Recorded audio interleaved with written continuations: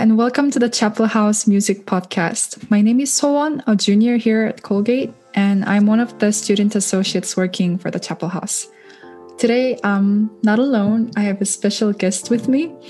Hi, Rodney. Hey, everyone. Yeah, would you like to briefly introduce yourself? Sure. So my name is Rodney Agnett. I am the Assistant Director of Programming and Lead Facilitator up at Chapel House.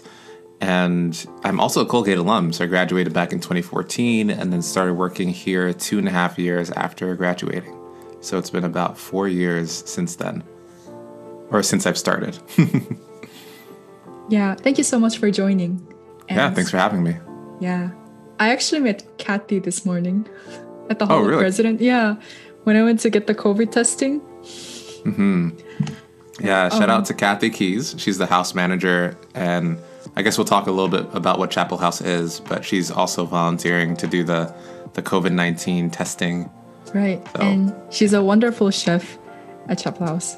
Anyway, so I was really glad to see her, and it made me remember all the cookie making and Halloween costume making we did together. So for me, Chapel House is a place full of good memories. But I think some of our listeners might not be really familiar with where Chapel House is on campus and what Chapel House is for. So what's Chapel House? Really good question. And so Chapel House, it is located by, this might sound spooky, it's located by the Colgate Cemetery. I prefer to say that it's located by the nature trails. So we're the closest institutional building to the trails. Once you're in front of Chapel House, you're 90 seconds away from the rest of the nature trails. And awesome. What it is, yeah, for sure. and what it is that it's a different space than your memorial chapel. So the memorial chapel on campus is the place where you have religious groups meet and even other types of events happen in that space because it's so big. The Chapel House is a retreat center and a sanctuary. So we have books, art, and music from different religions and different traditions from all over the world. And we are also a retreat center in the sense that people can come and stay overnight on retreat. We welcome people, in general, we welcome people who are not related to Colgate at all. And we also do welcome people who are Colgate related, especially our staff, our faculty, our students. And in terms of what we're doing for this semester while we're in a pandemic, we are looking for people who are in our COVID testing pool to come in and be able to be on retreat. So as we mentioned, Kathy Keys is the house manager. She's the one who organizes the logistics of who gets to stay on retreat and when, and she also prepares a number of the meals that people get to have. We do that all fresh on premises. So that's a bit about what Chapel House is. We serve as a space where people can take a break from their usual routines. Sometimes people take a break from their screens as well. And they just use the time to rest, to recharge, to meditate, to journal, to pray, whatever works for them. You don't have to be religious to be in the space at all.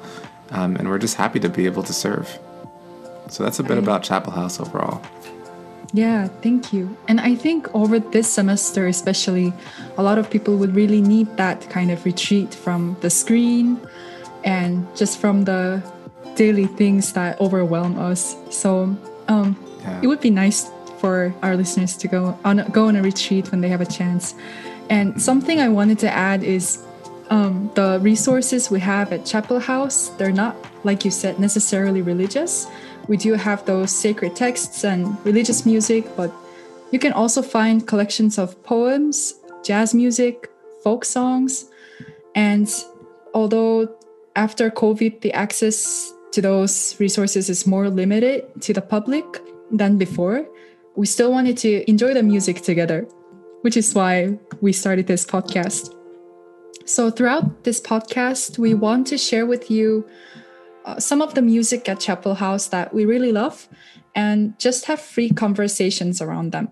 Not for all the albums or even all the tracks in an album, but we hope to pick like 2-3 songs for each album that we are going to cover as entry points for you to explore more later. Another disclaimer is that we're not music experts.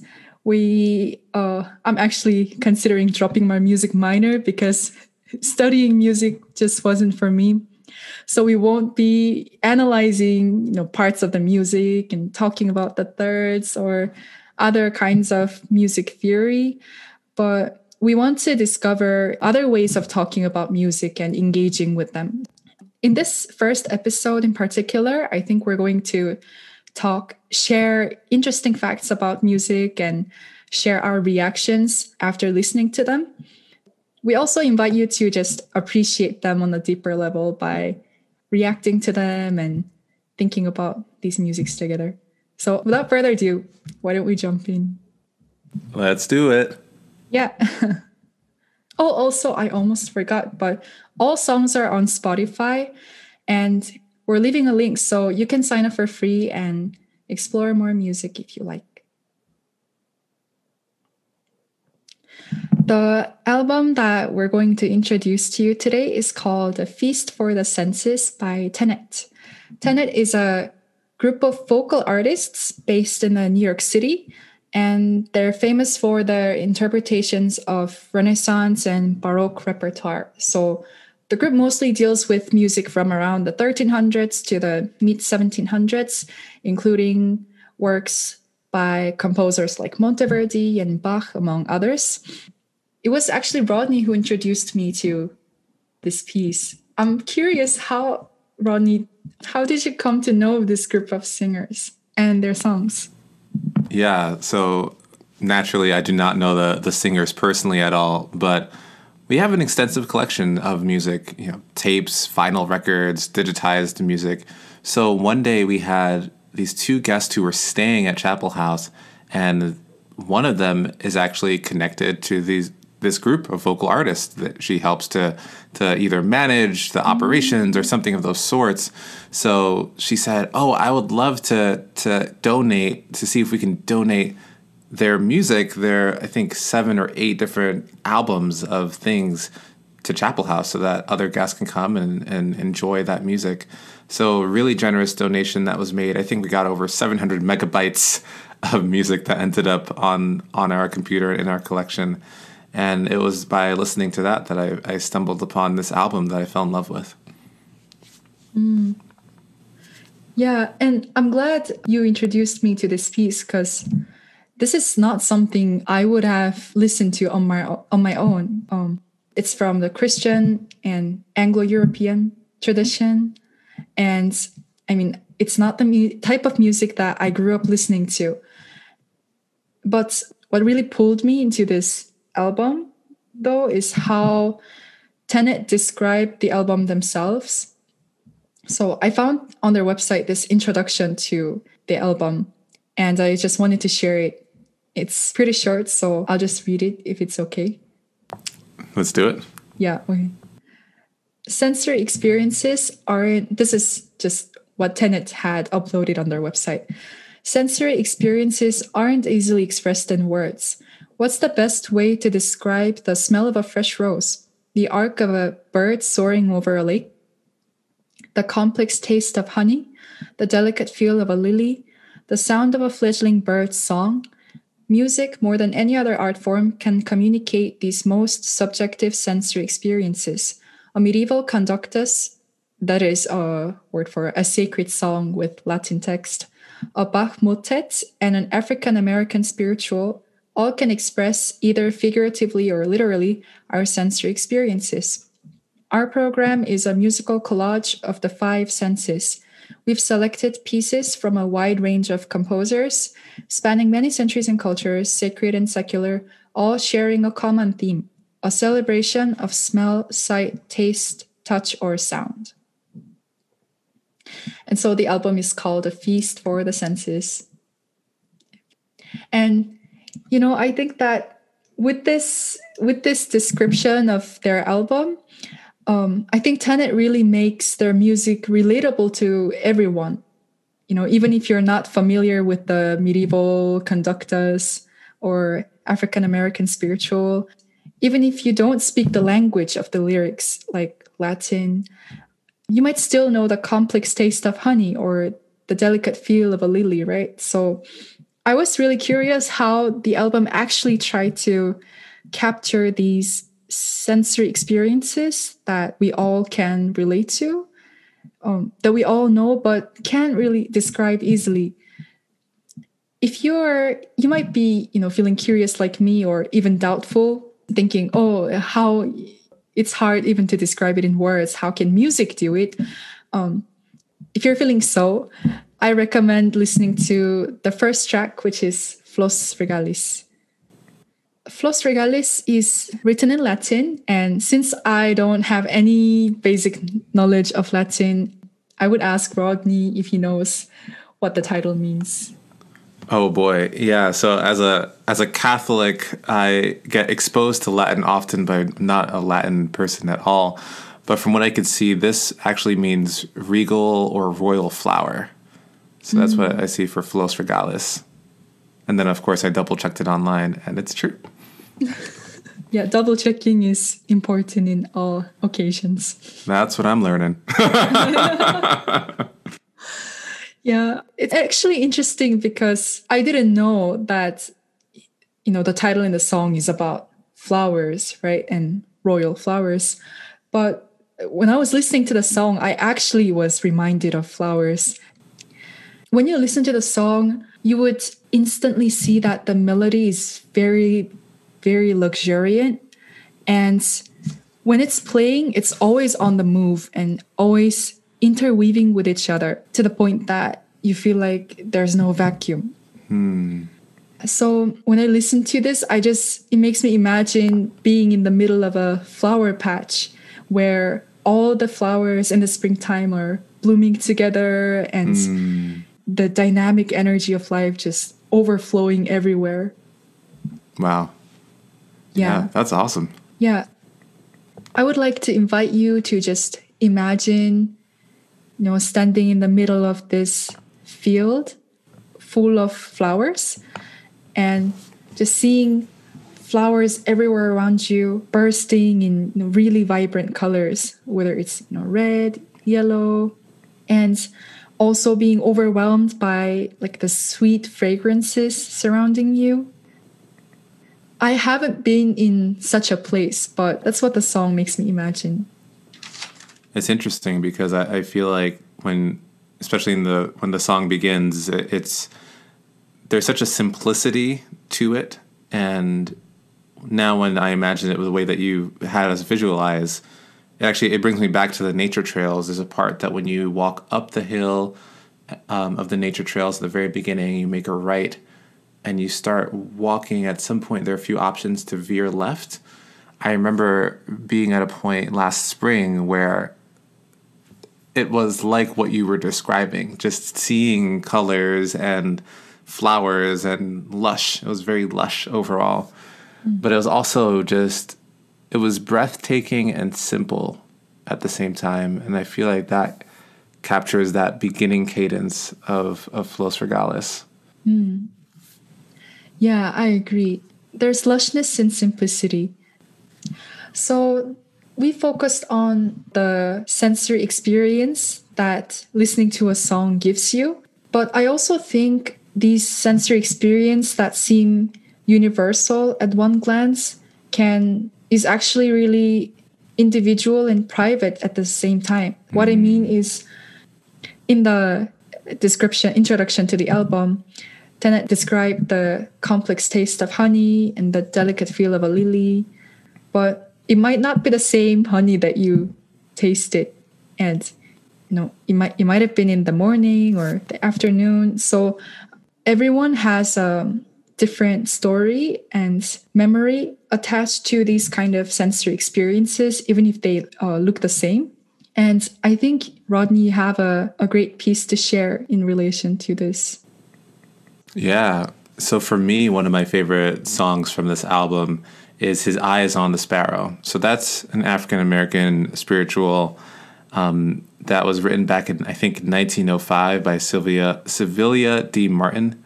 And it is, for me, when I hear that song, it brings me back to being a child and being back in our little tiny apartment in Brooklyn. My sister used to sing this song all the time. And so when I hear it, even in different forms and in different renditions, it brings me back to being home with with my sister, with my family, and my mother making rice and beans and the aroma filling the house as she's cooking.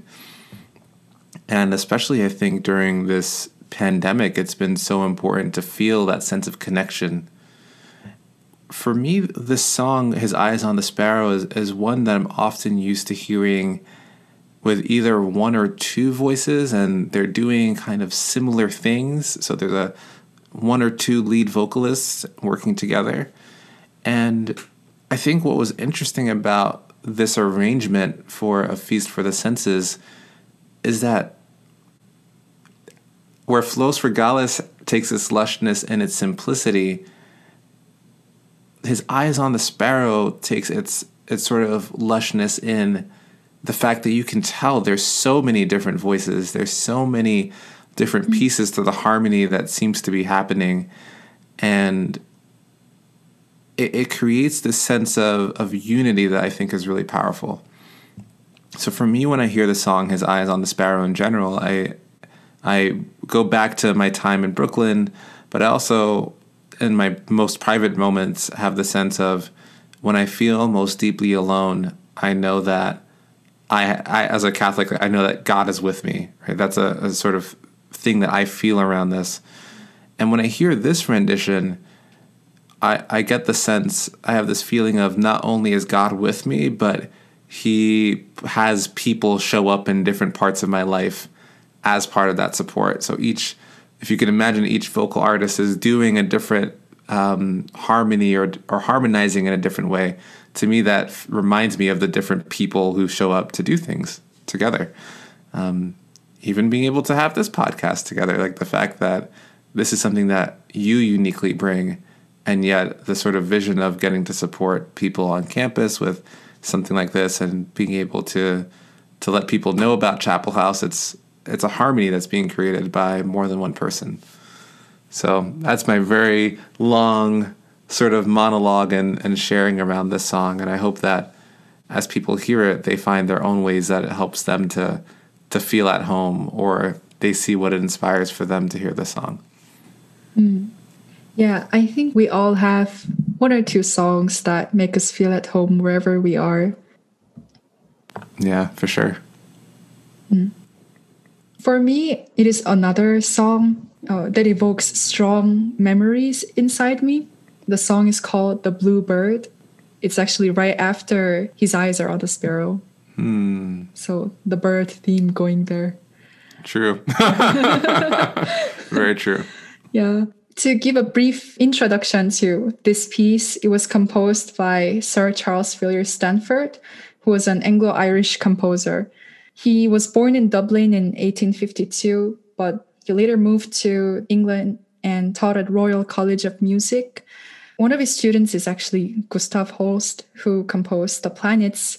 I just took note of it because I'm a classical music buff, and it was very interesting to find these unexpected connections. Very nice, very nice.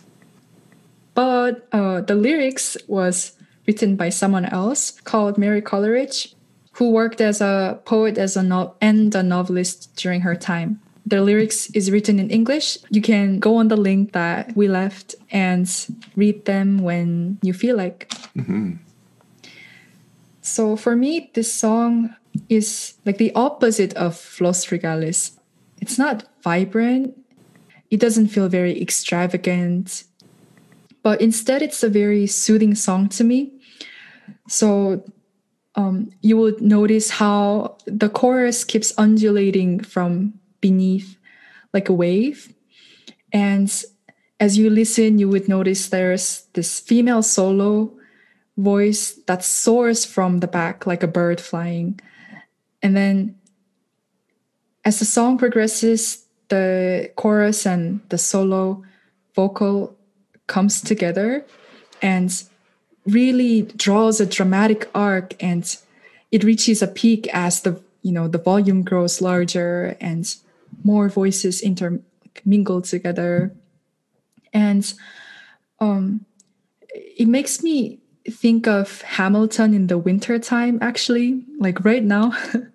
Really? Yeah. I don't know if you have noticed, but after a big snow day, the sky clears, and on those days, everything is very colorful, and it's not gray or, colorless as you would expect for winter time. But it's not colorful in the sense that Flos Regalis is colorful. It's not like springtime when the vivid colors are really coming forward, if that makes sense. But the colors on those winter days are muted and more toned down. So the sky is a very pale shade of blue. The tree leaves are muted olive and burnt orange kind of shade. And I once saw, when I was standing in front of the Taylor Lake, the bird and geese flying above the lake, which amazingly, suited this song, The Blue Bird. So it's a song that takes me to that place in front of the willow path next to the Taylor Lake during a calm winter day when there's no wind and when there's sunlight falling on your arms. Yeah, it just makes me feel the power of music to evoke certain memories and bring you to a place even though you're not there in person. So that was my long monologue. Yeah, and it's a good one too. I mean, I loved the way that you connected this idea of the birds soaring over, and then like the birds soaring over Taylor Lake as well, because it's something that I think about often, like the birds of the lake. There's something about the birds that really, for me, there's something I find soothing about it, and I feel like it also it brings up so many different memories within the year, like the sort of memory of when the birds are going away, and so now it's really clearly winter and there are just a few of them, and then when spring is really emerging, and thinking about, I find myself thinking about when I see the baby birds all walking in a line from Donovan's pub, like across the street, which of course the silly part of me is like, why are those baby birds at Donovan's pub? But in reality, just understanding that, that's part of spring, is this idea of rebirth. So that's what I find the song has for me. It's a sort of peaceful reminder of the seasons, and especially for me, that transition between winter and spring and what begins to emerge, whether it's the colors or the birds, or when you haven't seen the lake in a while and the snow has melted and you can start seeing that water and the wind on the water. So yeah, right. That's what I got. Right. That's the sign of spring coming. Birds lining up in front of the Donovan's pub. Yeah, I think that's all we wanted to share today. I really enjoyed listening to Rodney's story related to his eyes are on the sparrow, and also having a chance to share my personal stories related to the songs. This was a very enjoyable time for me. How are you feeling, Rodney? Yeah, I love this. I love this opportunity to be able to share and stuff. That's cool, but to actually get to hear someone else's experience of music, to hear what comes up for them.